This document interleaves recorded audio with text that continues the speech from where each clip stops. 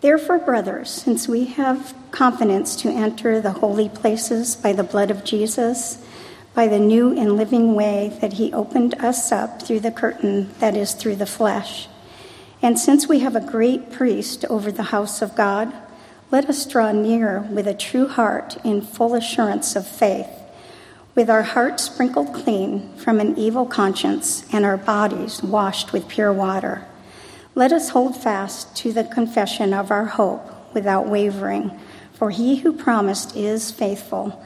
And let us consider how to stir one another up to love and good works, not neglecting to meet together, as is the habit of some, but encouraging one another, and all the more as you see the day drawing near.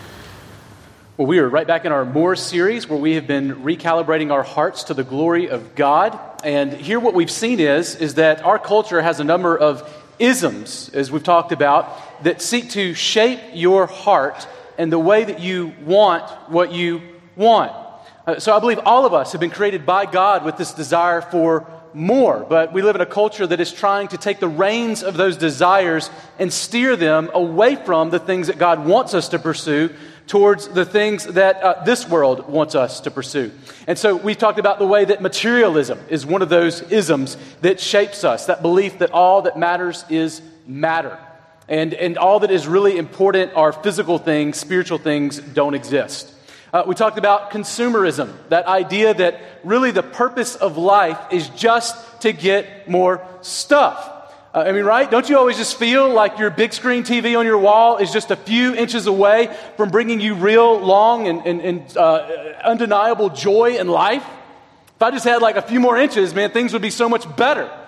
And then we also have talked about individualism. And of course, individualism is that belief that your pursuit really in life ought to be for yourself above all else. I don't think any of these perhaps is more influential or important for us to think about when we think about the love that we are called to have for one another. But we need to admit that these three, they work together in a powerful triad that really seeks to cause us to look to the self and getting more stuff for us rather than loving others. See, individualism is something that is pervasive in our culture, and it has led our culture, I believe, to becoming the most radically individualistic and loneliest culture ever. Maybe you're wondering this morning, how can I have so many Facebook friends and feel so lonely? But studies actually have shown that we are a people that though we are so connected, we seem to be worse and worse at communities. So recent studies have shown that we have a greater interest in education, and yet we have fewer participating in the PTA. More people are interested in religion, but fewer join churches. And even a recent study out of Duke found that most people join mega churches because they value anonymity. Just to clue you in, if you value anonymity works against community. Community is about communing and knowing one another. And so if you don't want to be known, then that says, I don't want community. Or maybe you want the benefits without the responsibility. Even our bowling leagues are hurting. In Bowling Alone, Robert Putman says, more people are bowling than ever, but fewer are bowling in leagues. You know you have a problem with individualism because almost everyone, you'll notice, carries an iPhone, not a Wii phone. Thank you for humoring the pastor. But things have gotten as bad for meaningful community as that joke. In fact, I meet people regularly in Phoenix who are angry or sad about this pervasive sense of loneliness. And so we need to know as a people that Hebrews 10, 19 to 25 is for us. Because catch this, our battle for meaningful community is as much spiritual as it is cultural. It's a spiritual battle that's being waged. And so we need to understand that we need community. I mean, even the Lone Ranger needed Tonto. And as Christians, God has made us for others, and we can't deny that. And so this morning, what we're going to find in our text is a helpful anecdote to help us recalibrate our hearts away from that self-deceived notion that we can live alone. And this morning, what we're going to see is that Jesus' greater love for us propels us to provoke more love in others. That greater love that Jesus has shown for us propels us to show more love for others and to stir them up. So we're in Hebrews. Hebrews is a book, if you were to read through it, we think it's a sermon, and it would take about 45 minutes just to read it straight through. So that seems to be about what that sermon was. And you'll notice that since chapter 4 of Hebrews, what the author has been doing is he has been unpacking the nature and reality of how Jesus is better. He's better than all kinds of things, but specifically, he's going to land in our text this morning on two things. He's better than the sacrifices that were offered in the past, and he's better than the great high priest of the past. He is a better mediator for you and me this morning. And you'll notice in this text that we're looking at, there are no I's or me's, but it's littered with let us's. So he's talking to a church. And he's saying, you as a group, I have a message for you. This isn't just for you as an individual, but for you as part of something more, as part of a body. And here what he's going to tell us is, through this therefore, that Jesus being the better sacrifice and high priest is important for the way that we live life together. So he's talking to the church. But first thing we're going to see this morning in the text is this, that we have more and better access to God because Jesus. That's right. We have more and better access to God because Jesus. That's why. And that's what he opens up with in our first verses. And this is the ground that he's going to really press us into, making sure you understand this before you understand why and how you need to live differently. So he starts off in verses 19 to 21 telling us who we are before he ever begins to tell us what we ought to do. Notice what he says here, beginning in verse 19. He says, therefore, brothers, since we have confidence to enter the holy places by the blood of Jesus, by the new and living way that he opened for us through the curtain, that is, through his flesh, and since we have a great high priest over the house of God, then let us do these things, right? So he starts out with, here is who you are in Christ and what's been done for you. Don't, pass go or collect $200. Stop, meditate, hear what has been done for you. Now this, therefore, of course, points back to the case that he started in chapter 4 for Jesus being the better sacrifice and high priest for you and me. But he gives us the Cliff Notes version here in our text this morning, telling us how he's going to build out of that. What he says is, this Jesus has brought us more and better access with God. Of course, the brothers that he's speaking to tells us that this text is being spoken to Christians, those who have put their faith in Jesus Christ and his work for us. And he tells them, since we have confidence to enter the holy places by the blood of Jesus, we can do these things. Now, let me just stop right there. Because I might have lost half of you when you first read this text. Because when it says that we are Christians who have confidence, your immediate response is, I don't have confidence this morning. I actually feel a little bit discouraged. So when I read that, I just wonder, is this really for all Christians? And specifically, is this for Christians like me who struggles with doubts? Now, if you're discouraged this morning, maybe this verse has just made you feel like an outsider because he's talking to these confident Christians. And maybe you struggle for confidence for a number of different reasons. You could be this morning struggling in your confidence with God and what he has done for you because of sins that you have committed maybe even today, and you are wondering if all bets are off. It could be that sins have been committed against you. Or maybe it's that you've just seen the sin in the world all around you.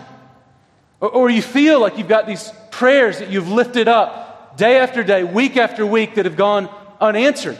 And this morning, confidence just wouldn't be necessarily the adjective that you would use or pick on your own to describe yourself. Maybe this morning you struggle with discouragement and doubts. But friends, if you lack confidence, come in close. I believe this text is for you. See, I actually understand the word that's translated into confidence here to speak more of the objective ground than our subjective feeling of confidence. So commentator H. Schleyer describes this word for confidence, and hear what he says about it. He says that really it's freedom of access to God, authority to enter the sanctuary, openness for the new and living way which Jesus has bolstered open for us. I mean, do you see it? You may not feel it subjectively right now, but Christ has, in real time, opened up for us a new objective confidence and reality and authority to enter into God's presence. We have free access to God. You might be thinking, I don't feel that way. Well, isn't it great that it's true? That we really do have that access. And so, friends, that's good news for Christians who are lacking confidence. And all the more if you consider the Old Testament backdrop of the Day of Atonement. See, what we know here is that more access to commune with God comes to us. And in such a way that we have more access than anyone's ever had to the presence of God. And more than the Old Testament saints, more than Aaron himself, because of what Jesus has done on our behalf. See, in the Old Testament, the temple represented God living with His people in a house. He dwelt among them. His presence, His house was with them. And behind in that house, what we'd find in the middle of it was a place called the Holy of Holies that had a curtain. And behind that curtain, we find the Ark of the Covenant. And it's there at that Ark of the Covenant that it was believed that God most fully dwelt with His people. The only problem with that curtain was it was huge. It was a huge curtain. It was very weighty and thick. And it was there to symbolize the fact that most people would never be able to get into that full presence of God here on earth. I mean, that curtain said, come on close, but stay back, right? And so for so many years and centuries, what we find is that curtain, they would have a priest. One priest, once a year, probably once in his lifetime, would be invited, if he won the casting of lots, to go into this place, this room, to be in the presence of God and offer up special prayers and maybe even some selfish prayers before the presence of Almighty God. Very unique experience. And this experience was so meaningful that they would actually take a rope and tie it around his ankle as he would go in, just in case he died while he was in there meeting with God, so they could drag his dead corpse out. They couldn't go. They couldn't just go in to get this dead body. They had to pull him out because this was a special presence of God. You didn't just ease up on God. It was hard to get into the presence of God. Impossible for many to ever draw near to God. And how awkward did it have to be to tie that knot around that guy's ankle? Reflecting that, like, if this is the last time we see you, we're going to have to drag you out. I mean, that would have made me a little bit nervous to go into the Holy Holies. I don't know about you.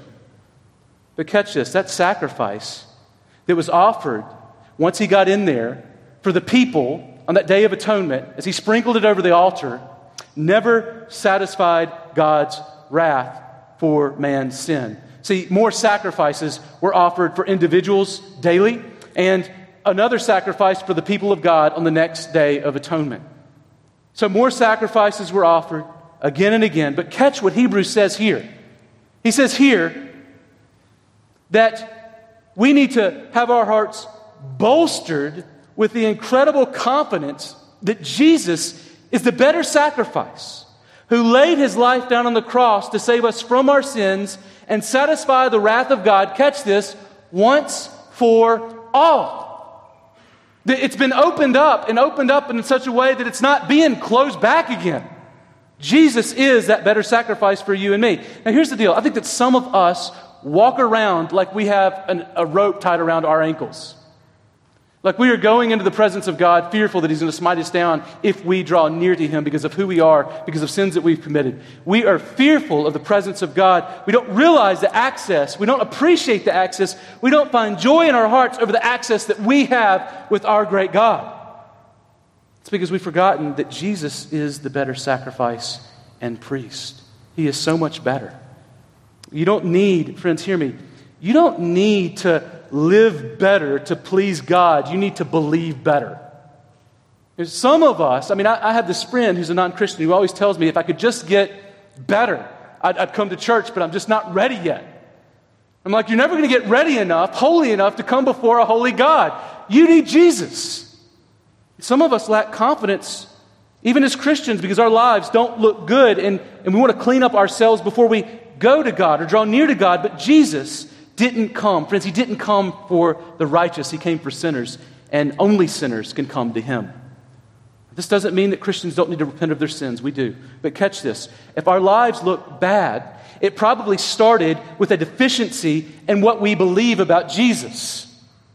If we have something going on with our lives, the bigger issue is, how do we view Jesus? Have we really considered the height and depth of the love of God for us in Christ? That's where we begin. And if we miss that, everything else is going to fall apart.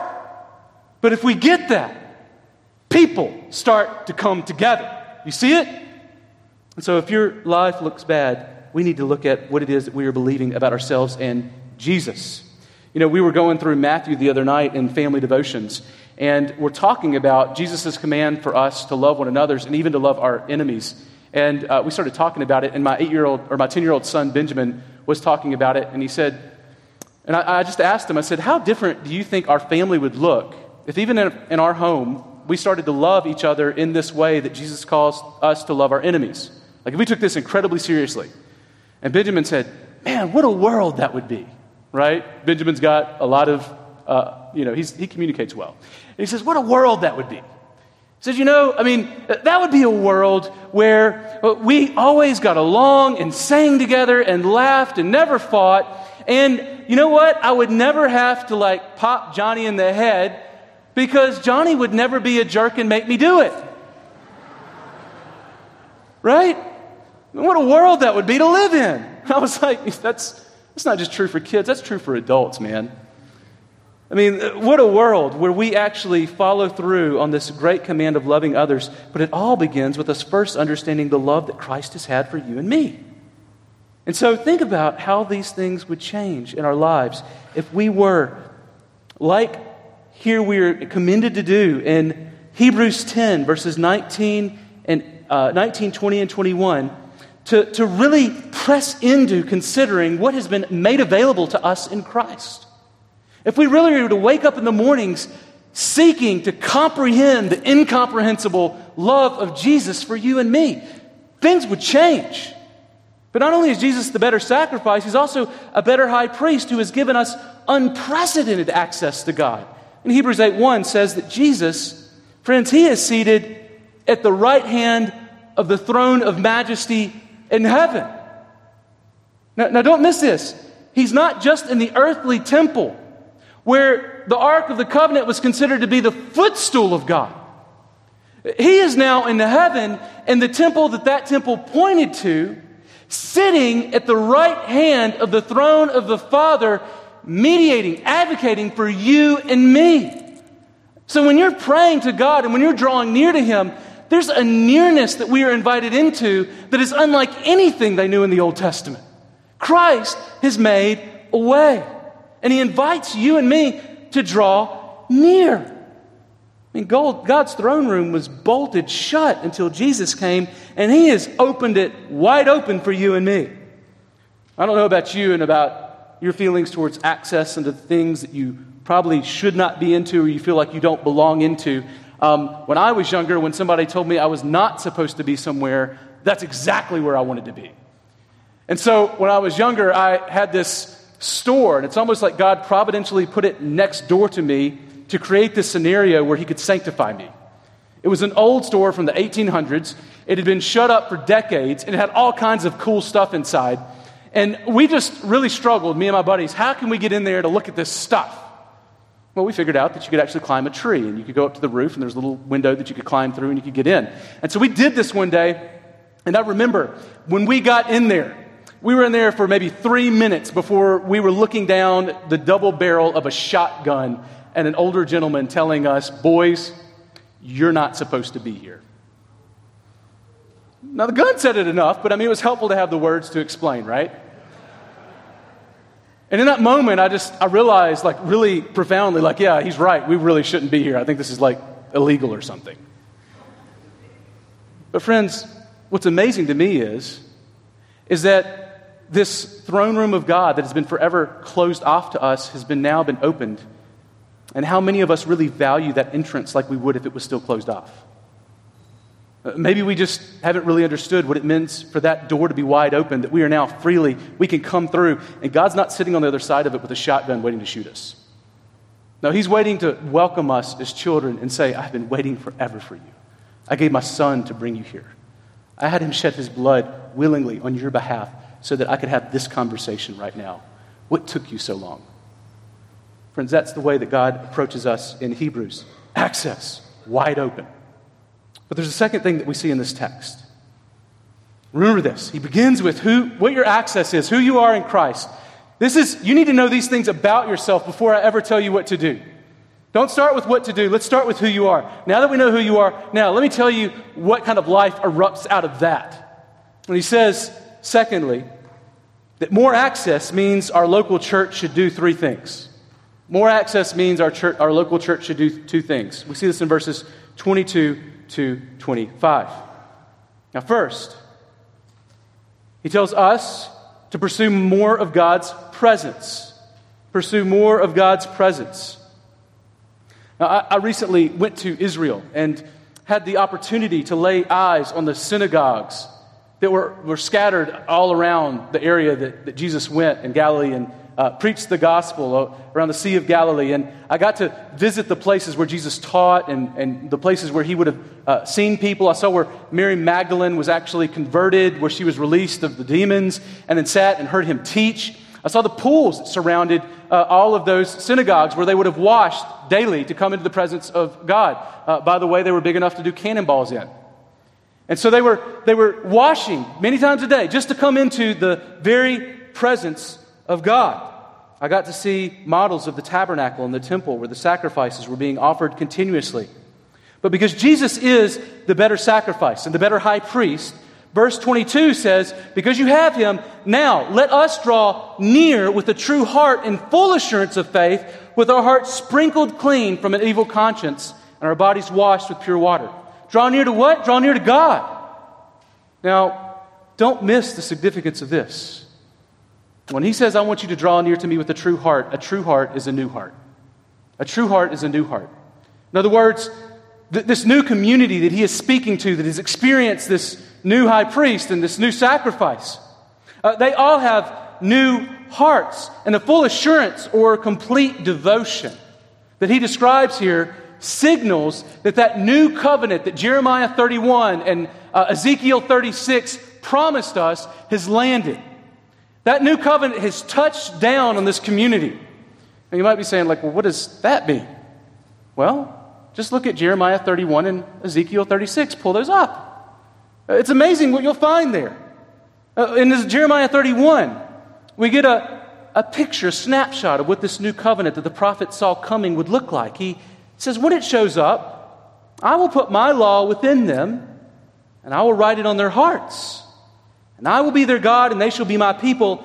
I will forgive their iniquity, and I will remember their sins no more. So the laws on the hearts, catch that. Also, Ezekiel 36:25 to 27, he adds this. He says, and on that day with that covenant, he says, I will sprinkle clean water on you, and you shall be clean from all your uncleanness, your idolatry. And I will give you a new heart. And catch this, and a new spirit I will put within you, and I will put my spirit within you and cause you to walk in my statutes and be careful to obey my rules. Now, here's why that's important. Through the prophets, God promised to give His new covenant community new hearts, which translates into the Holy Spirit indwelling them and driving their lives to holiness. So sprinkling and washing in this picture really point to the inward work and then to the outward work.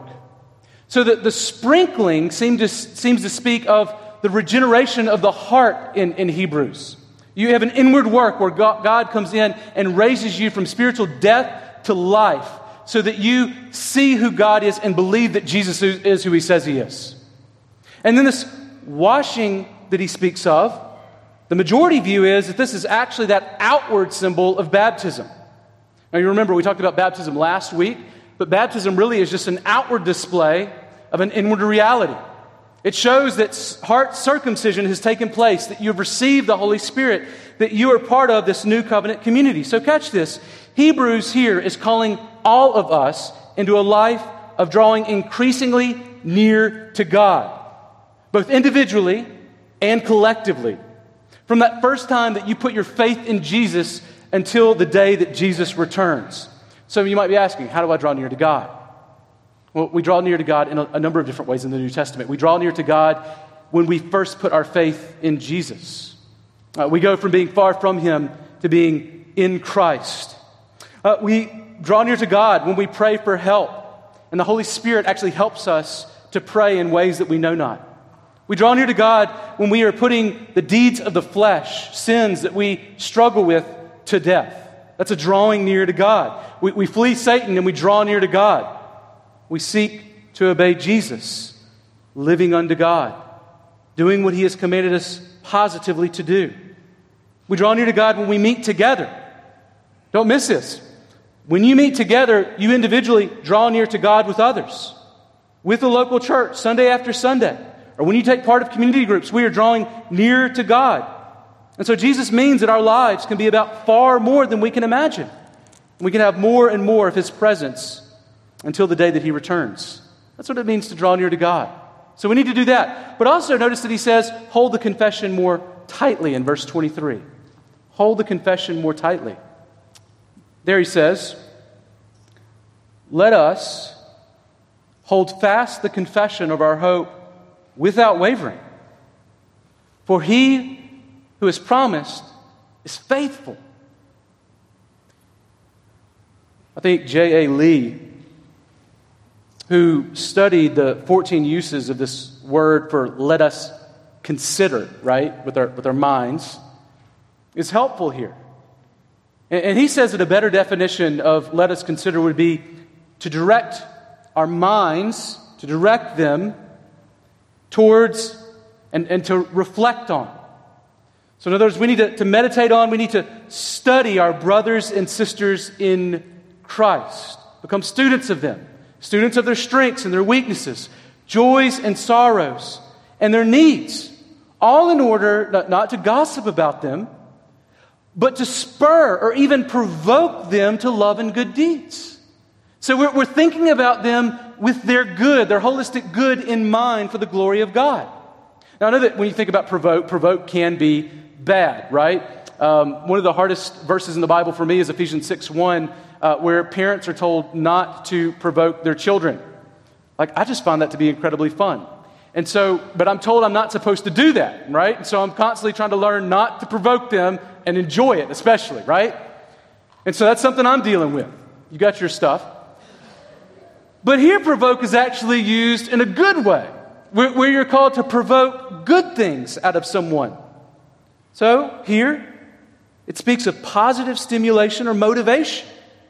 We're looking to motivate others to do good and to love others. So the listeners are to motivate one another to love that is expressed in good deeds. Now check this out.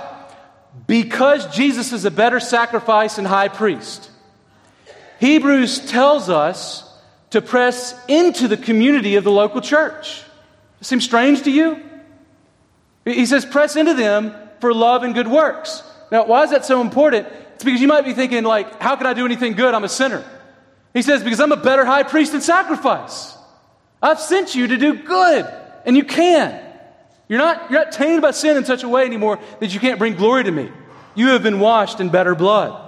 And so Jesus turns us away from a life of seeking more for ourselves to seeking more for others. And not only that, catch how verse 25 says, you have to show up to stir up. Did you catch that?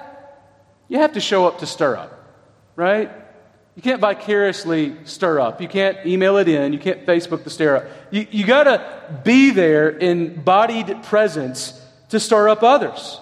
And apparently he says that some were loving others less as time passed. So even in the days of Hebrews, way before Sunday football, people had stopped going to church. Did you see that? We don't want you to not meet together all the more as you see the day approaching, as some have done. Like, who are those some who have done it?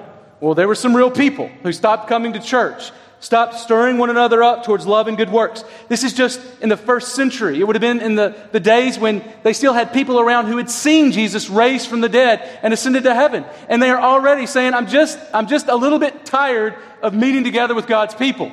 Now, to be fair, they were being persecuted for their faith. If you read on down in Hebrews, you'll find in verses 33 to 34, they were being persecuted for their faith. And they were going through difficult times to stir one another up. And maybe they decided that they weren't sure that all of it was worth it. In verse 35, he's so concerned about them that he tells them not to throw their confidence away. Don't throw your confidence away. Well, what is that confidence? It's that confidence that what God has done was for them. That new access has been opened up. Don't walk away from that. And that's connected to the way that they love other Christians. So he's trying to rally these Christians to encourage one another towards love and good works. He desires more Christians to provoke more love and good works, and more Christians, more and more, as they see the day when Jesus ushers in even more of his presence. Do you see it? He wants to provoke and stimulate more love in this body, to awaken them to what they've been called to. And by my calendar, it looks like Jesus is even closer to returning today than he ever has been before. Is that you? Like, how do you know that? It's because this is the next day, right? And every day after, we're a little bit closer to Jesus coming back. And maybe you didn't know this, but it's important to God for you to join a local church of real, tangible, embodied, messy people for the glory of God. It's important. God wants you to attend faithfully and to stir one another up. And he draws that message straight from the throne room of heaven. He says, I want you to be part of the spiritual good of others. Christian, every one of us, this message has come to. He says, I'm telling you your mission and your purpose. You are to stir one another up to good works and good deeds. Now, let me just ask you, who is this one another that he speaks of? Just look to your left and to your right. Come on, go ahead, do it. These are real people. I'm not asking you to Facebook them later and see what they look like. Just look around. These are actual people. These are actual people, many of whom have experienced a miracle of God's saving grace in their lives, such that they have become part of the heavenly family of God. And God says, what I want for you is for you to pay attention to them. This is my body. I want you to love them in the way that I love them. And I want you to encourage them to look more and more like me. I want them to look like the family. Show them what that looks like. And that happens in all kinds of ways. Now, maybe you're thinking to yourself, do I really have a job? Well, I love what Baptist Foundations, a book that we've been going through in our internship, says. Jonathan Lehman there says that membership is actually an office of the church in the same way that elders and deacons are an office. You might be thinking, well, that's not true. But what is an office when you think about it but a role that you've been given where you have duties, obligations, and responsibilities? And so do you think that in the church the only people that have duties, obligations, and responsibilities are elders and deacons? Do you? Do members have no duties, responsibilities, and obligations as Christians for other Christians? You sound confused. Well, let me tell you. I'll get to it. So when you get to the New Testament, what you find is that if that's the way we're defining office, that the Bible is actually replete. It's full of examples of what it looks like to be a Christian loving other Christians in committed community. In fact, if you really take it that way, the Bible says more about what it looks like to be a church member than it does to say about what it looks like to be a church elder or deacon. I mean, think about it. When you look through it, you'll find that the Bible has has 61 another's that describe what it looks like to live in a committed relationship with other Christians together, members of one body. And then you realize that the New Testament might speak more about this office than any other. So, friends, what this means is, and what God wants you to know this morning is that you're more than a fan of Jesus in your body. You're a committed member. We're responsible for one another. You were made for much, much more than just watching the activity of God amongst His people. You were made to be part of it, engaged in it for the glory of His name. And so God calls all of us, to stir one another up to love and good works. That is a duty for every church member. So maybe you're wondering, how do I do this from where I am? Well, maybe this morning you're here and you're a non-Christian. And I want you to know that when we invite you to put your faith in Jesus, because there's no more important decision that you make than that, becoming united with Christ and His work for you, where He has died on the cross in your place and forgiven you of your sins so that you can be in right relationship with God, a new community with God the Father, God the Son, and God the Holy Spirit. We want you to know that that's not just a thing that we're asking you to do with God. We're asking you to be part of God's forever family here. We want to love you. We want to be committed to you in relationship in the way that God has called us to. And so, friends, if you're not a Christian, we'd like to encourage you to come and join this body. And the first step of that is being baptized, being outwardly professing what has inwardly happened to you, that your heart's changed. If you'd like to talk more about that, I'd love to talk to you about that after the service. But maybe you're a Christian here and you're not part of a church, not a member. Why not? Friends, I want you to know that Jesus calls you to do all kinds of things that we mean by membership here, and they're really all completely biblical things. You might say, well, I don't know if the word member is used in the Bible. Well, we are called to be members of one body, so it is. But maybe that's not good enough for you because you think that's universal church. So let me just tell you what we mean. We have a word, membership, that we just use to help us really describe what all of these love words mean that are given all throughout the New Testament. It's just a word that we use. And of course, a church that's named Trinity Bible Church would understand this, right? Trinity's never used in the Bible, and yet we believe the Trinity is a pretty important doctrine. When we speak about membership, what we are talking about really is Jesus' call in your life to submit to elders of a church. In other words, you're officially saying, I want you to be a leader in my life in the way that God has told me that I need because He says it's good for my soul.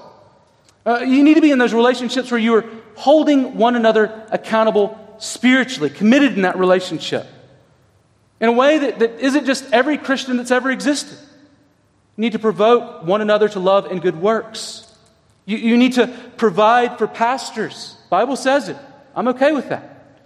You need to love one another in such a way that communicates the love of Jesus to a lost and dying world. How do you communicate? How do you love one another in such a way that people are actually able to look in and say that, oh, that's actually a body. And they're like something together, and they're doing something in time and space regularly enough and consistently enough that when we look in, we say, okay, they're a body, they're a unique individual, but also they are loving consistently one another in a way that says that these are followers of Jesus. I don't think that's just a one-time meeting. That is a consistent kind of thing that people are seeing happening and playing out in real time. And how can you do things outside of a committed relationship? How can you do these things? You know, when I think about church membership, I think about relationships between men and women. And I'm struck as a pastor. I do a lot of counseling with men and women who are in relationships, good or bad.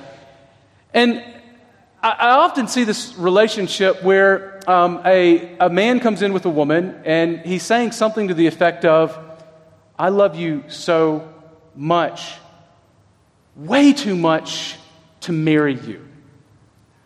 I mean, I don't want that whole official apparatus around us. I mean, love is free and wild. And so I think the most loving thing for me to do is not to commit to you and maybe to see others. Friends, let me just tell you, that does not work in relationships. Let me tell you another relationship that doesn't work in, a stalker relationship. A stalker relationship where you perhaps are a guy that drives around peeking on a woman, right? And imagine in your mind that y'all are in a relationship and that she's the woman of your dreams and that she loves you in the way that you love her and you've never talked to her or seen her in person, right? Now, what would you say about somebody that says, I love this woman and we're in a relationship, and yet she says, I don't know who you are? You would say that guy's crazy. And yet we have so many people that say, I love the church, but I will not commit to a local church because those people are so weird, right? And we imagine ourselves as loving a body that is not real. And what Jesus says is, how can you love the Father who you can't see if you can't love your brother who you can? Like, this is where we see ourselves becoming sanctified, dealing with other sinners like you and me in a relationship where we can't just like walk away because we got tired of it. Friends, that's where God does His best work. No relationships, human, work that way. See, we have been called to commit ourselves to real relationships with real people. And so let me just encourage you. God wants you to be part of a church. And that being part of a church is an expression not of organizational structure, but of love. He wants you to be in a love relationship that's committed. So if you're not part of a church, if you're not joined and a member, let me just encourage you, join a church. When you're in college, a great time to join a church. Start being a member, actually living in the life of a church and taking ownership of what it means to be a believer. If you're here, you've been coming for a while, and you're like, I don't know if I need to join a church, I would say you need to join a church. You need to find a healthy church that preaches the gospel, that holds one another accountable, and join it for the glory of God. It is good for you spiritually because it's the way that God's made it. But maybe you're this morning and you're like, well, I am a church member, so what do I do? Well, let me encourage you to do a number of things. Church members, you can pull out your pens, and this is a great time to just think about these things and pray about these things. Maybe something to talk about in your community group later, which is one of our points. First, show up early and ready to stir others up, right? Show up ready and early to stir others up.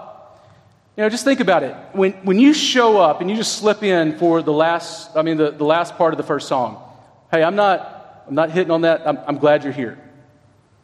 But I want you to know you're missing something. You're missing an opportunity to stir others up towards love and good works. And let me just tell you, whatever bit of distraction you've had in that morning, it's not worth the opportunities that you have when you show up early to encourage one another, to stir them up, to provoke them towards love and good works. You have to show up to be able to stir up, right? And so you could just maybe be missing an opportunity to stir another brother or sister up in Christ who might be discouraged and need prayer. Or maybe there's somebody here who's confused and needs counsel, and they could use a word from you. Or maybe there's someone here serving. Somebody else didn't show up because they were sick, and they need you to serve with them, to help them to take on that burden. Or maybe it's that someone needs encouragement. It could be, and this is the fun time, somebody comes and they're excited because God's done something neat in their life, and they want to share it with somebody, and you get to just be excited with them. You ever seen that? That stirs people up. Like, thank you. I wasn't made to experience God alone. I get to share this with you. And if you show up early, you get to be part of that experience. If you don't, you miss it. Sad. See, we are called to stir one another up in all of these kinds of ways. Stir one another up, encouraging them about spiritual things that we see in them, ways that we see God using others, evidence of God's grace touching down in their lives. We point those things out, stir them up. Sunday mornings, we look for places to help people who are already serving, and do it like you're the bride at a wedding and not the bride at a funeral. Do you know what I mean by that? When you serve, we serve like it's a good day and not a bad day. We're happy about serving because it's a privilege to serve God and His people. It's because we have access. It's been opened up to us with God through Jesus, and now we get to serve Christ's people. Nothing better than that. So do you know how much movement we would get if we really stirred one another up in the ways that God has called us to? Now, second, let me encourage you. When you stir up, I want all of you to be able to stir up with great force. Now, here's what I mean by that. There are different kinds of stirs that can be used. You've seen the coffee stirs at McDonald's. Very small. Very, very good and important and sufficient for jobs. But it's hard to row a boat or to stir or, row a boat with a straw, right? Not as much force and momentum. If you're anything like me, you want to stir with like an oar of a boat, right? I want to get this party going. I want to get some movement, right? And what does the Bible say about the ability to stir? What is it that we are using to stir? Because we're stirring something that's already there, the Holy Spirit being in somebody. We want to get that aroused in someone, encourage that in somebody. How do we do that? Well, it's through the Word of God.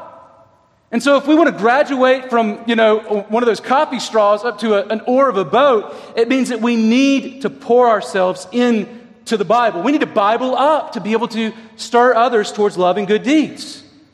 See, that's why we need to be involved in all kinds of opportunities where we can be preparing ourselves to stir others up towards love and good deeds. You are preparing. You are being equipped for something. When you go to Sunday school, when you go to one of our equipping classes, like our E1 classes, Sunday school, or you go to our E2 classes, or whenever you're part of our biblical counsel classes. Or maybe you're saying, you know what, I'm wanting to do this one-to-one Bible reading discipleship class that's coming up with Dan next weekend. When you're doing those things, that is not just to get you like fat with knowledge.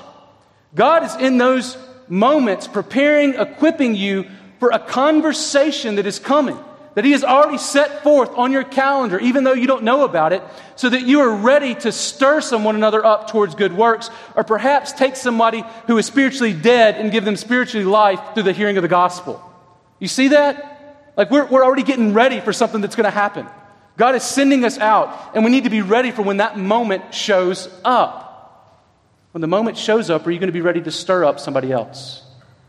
See, we have all kinds of opportunities to do that. I know other people look at other ways that they want to encourage others spiritually. Real popular movement right now towards mysticism and that kind of thing. I remember I was in a group recently where we were having sort of a quiet time in the woods. It wasn't weird like it sounds. It was a retreat. And we were encouraged to go out in nature and meditate on what God might say to us. And so one girl comes back and she says, you know what, I saw this little red leaf. And it was in a tree, and I thought about it, and I realized that through that little red leaf, God was telling me that He loves me. And I looked at that, and I was thinking to myself, well, that's interesting. And so then I dropped back, and I said, you know, well, God really, He actually spoke to me on my walk as well. But He spoke to me through His Word, John 3:16, that said, for God so loved the world that He gave His only begotten Son, that whosoever believeth in Him should not perish but have everlasting life. And I was reminded of 1 John 3:16 as well, where He says, by this we know love, that Jesus laid down His life for us, and that we ought to lay down our lives for other brothers. And in Romans 5:8, where God says, but God shows His love for us in this, while we were yet sinners, Christ died for us.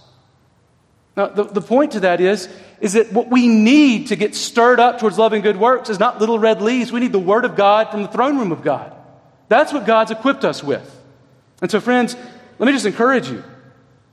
Find one of these trainings that we have. Sign up. Show up. And grow up. Like, this is all for the good of your soul so that you can be used by God for others. Not only that, join a community group.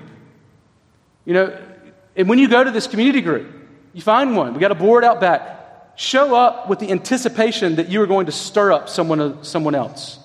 You're not just going for what you get out, right? You're going for what you can put into the glory of God. So go ready to encourage others. That's where discipleship happens. And finally, remember this as you go to stir up. Love is sacrificial. Love is sacrificial. True love, I don't want to leave you with any false pretense. If you're really going to love like Jesus does, it's sacrificial. There's nothing with more joy, but there's also nothing more costly than the kind of love that Jesus shows. So maybe when you love others, you might be sort of hitting the eject button because it doesn't feel the way that you expect it to. You feel like it's costing you something, and so you fail to serve or to stir up others because you're like, whoa, that just got hard. I don't want hard, I wanted love, and love's not hard. It's love that took Jesus to the cross.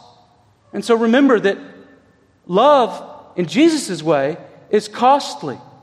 It is going to cost you, please hear me, it is going to cost you time and money and comfort and sometimes sanity.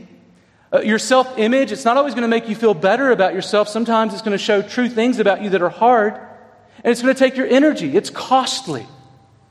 And that's when, in those costly moments, that we look most like Jesus, who laid down His life to draw us near to God. Do you see it? And that's a kind of costly love that God's invited you and me to show so that we can draw others near to God. See, we look like Jesus in that. We look like Jesus when we're serving like Dick Barnett, helping with benevolence. Folks in hard places, stirring them up towards love and good works. When Clara goes and visits folks who are in the hospital or homebound, she is stirring them up towards love and good works. When Brendan Burrows is coming and serving on Saturday morning, getting ready for music to lead us and to serve us in that way, he's stirring us up. When Scott Schneider organizes greeters to make visitors feel welcome. Or when Toby, our newest member, helps out Pete this past weekend move, we're stirring one another up. It's serving and loving in costly kind of ways. Do you see it? And John Meade, when he leads a community group, he is serving in a costly kind of way to the glory of God. Friends, there's no better place to be than serving God's people. One of the things that we've been doing throughout the sermon series is having somebody come and share a testimony about each of the topics. And this morning's topic is more love, and I'm actually going to have the prettiest girl in the church come and share a testimony. My wife. Like that sounded scandalous. It's my wife. Now, you can disagree with me. That's okay, but she's the prettiest to me. And so, Carrie, come on up. One of the things that I'm really excited about having Carrie come up here for, not only that I like to look at her, but also because I'm really encouraged that Carrie has such a great love of the church. Like, that's not an act. Like, we're at home alone, and she's like, Josh, I'm just struck by how much I love our church. And I can't tell you how that brings joy to my soul as a pastor. She doesn't know everything. People are a lot of times surprised that she doesn't have like some kind of fiber optic cable hooked to her brain and know everything that I know. I keep secrets pretty well most of the time. But what's fascinating to me is that she knows so much more than most people about the church and yet loves it all the more. And so I asked her if she would just come up and share a little bit, hey baby, share a little bit for you guys about her love for the church and how we ought to love one another. Thanks, sweetie. Josh asked me to do this, and last night I was like, is 9 minutes okay? He's like, no, 2. I said, is 6 minutes okay? He's like, no, 2. I'm like, 2 minutes? Who can do anything in 2 minutes? I don't know. But this morning, it was really funny because I was getting ready for church, and it's always crazy. I don't know if your house is. My house is like completely insane on Sunday mornings. And the dog got out, and then I grabbed shoes out of the bin. I have an issue with shoes. I don't know where Maddie is. She knows that. And I put him in the car. I got the dog in the house, and we drove to church. And we go to breakfast on Sunday mornings, the boys and I. And I realized when we got there to get out of the car, I had 2 left feet, 2 left shoes. And I didn't know what to do. And I thought, well, if I need something, what do? I called the Wiedmarks. Plus, they have big feet. So I called Natalie, and I said, can you please bring me some shoes? I'm at church. I have no shoes. And she did. And that was just a striking example to me of how I needed more. And there again, the church helped me. But we're really messy. And Elle and I always laugh that we're a hot mess. And so most of the time we're talking about our laundry room and our kitchen and stuff like that. But she and I both know that that can't hold a light to how messy and dirty our hearts are. And if you know yourself, which I'm sure all of you do, you're a hot mess too. But that is one thing that I absolutely love about the local church. The beauty of when a bunch of messy people function in a very healthy way together. It honors God and it brings glory to Him. Most of my life, I have been involved in churches. I grew up with parents who loved their pastors, helped their pastors, taught Sunday school. We had this one church that we called the Blue Church until we started having to vacuum it every single Saturday night when I was 4. And so my sister and I called it Dirty Church because it was so roaches everywhere, so gross. But anyway, I saw my parents serve in that way and love their church and love messy people. And it was a great example to me. When I married Josh, I knew that we would see the inner workings of a church. And I've seen many pastors and their families resent the church and not love them anymore. And I prayed all the time, whatever happens, I want to love your church and your people. I didn't really think I needed the church that much until about 5 years ago. And 5 years ago this week, I was diagnosed with advanced stage breast cancer. And suddenly I needed more.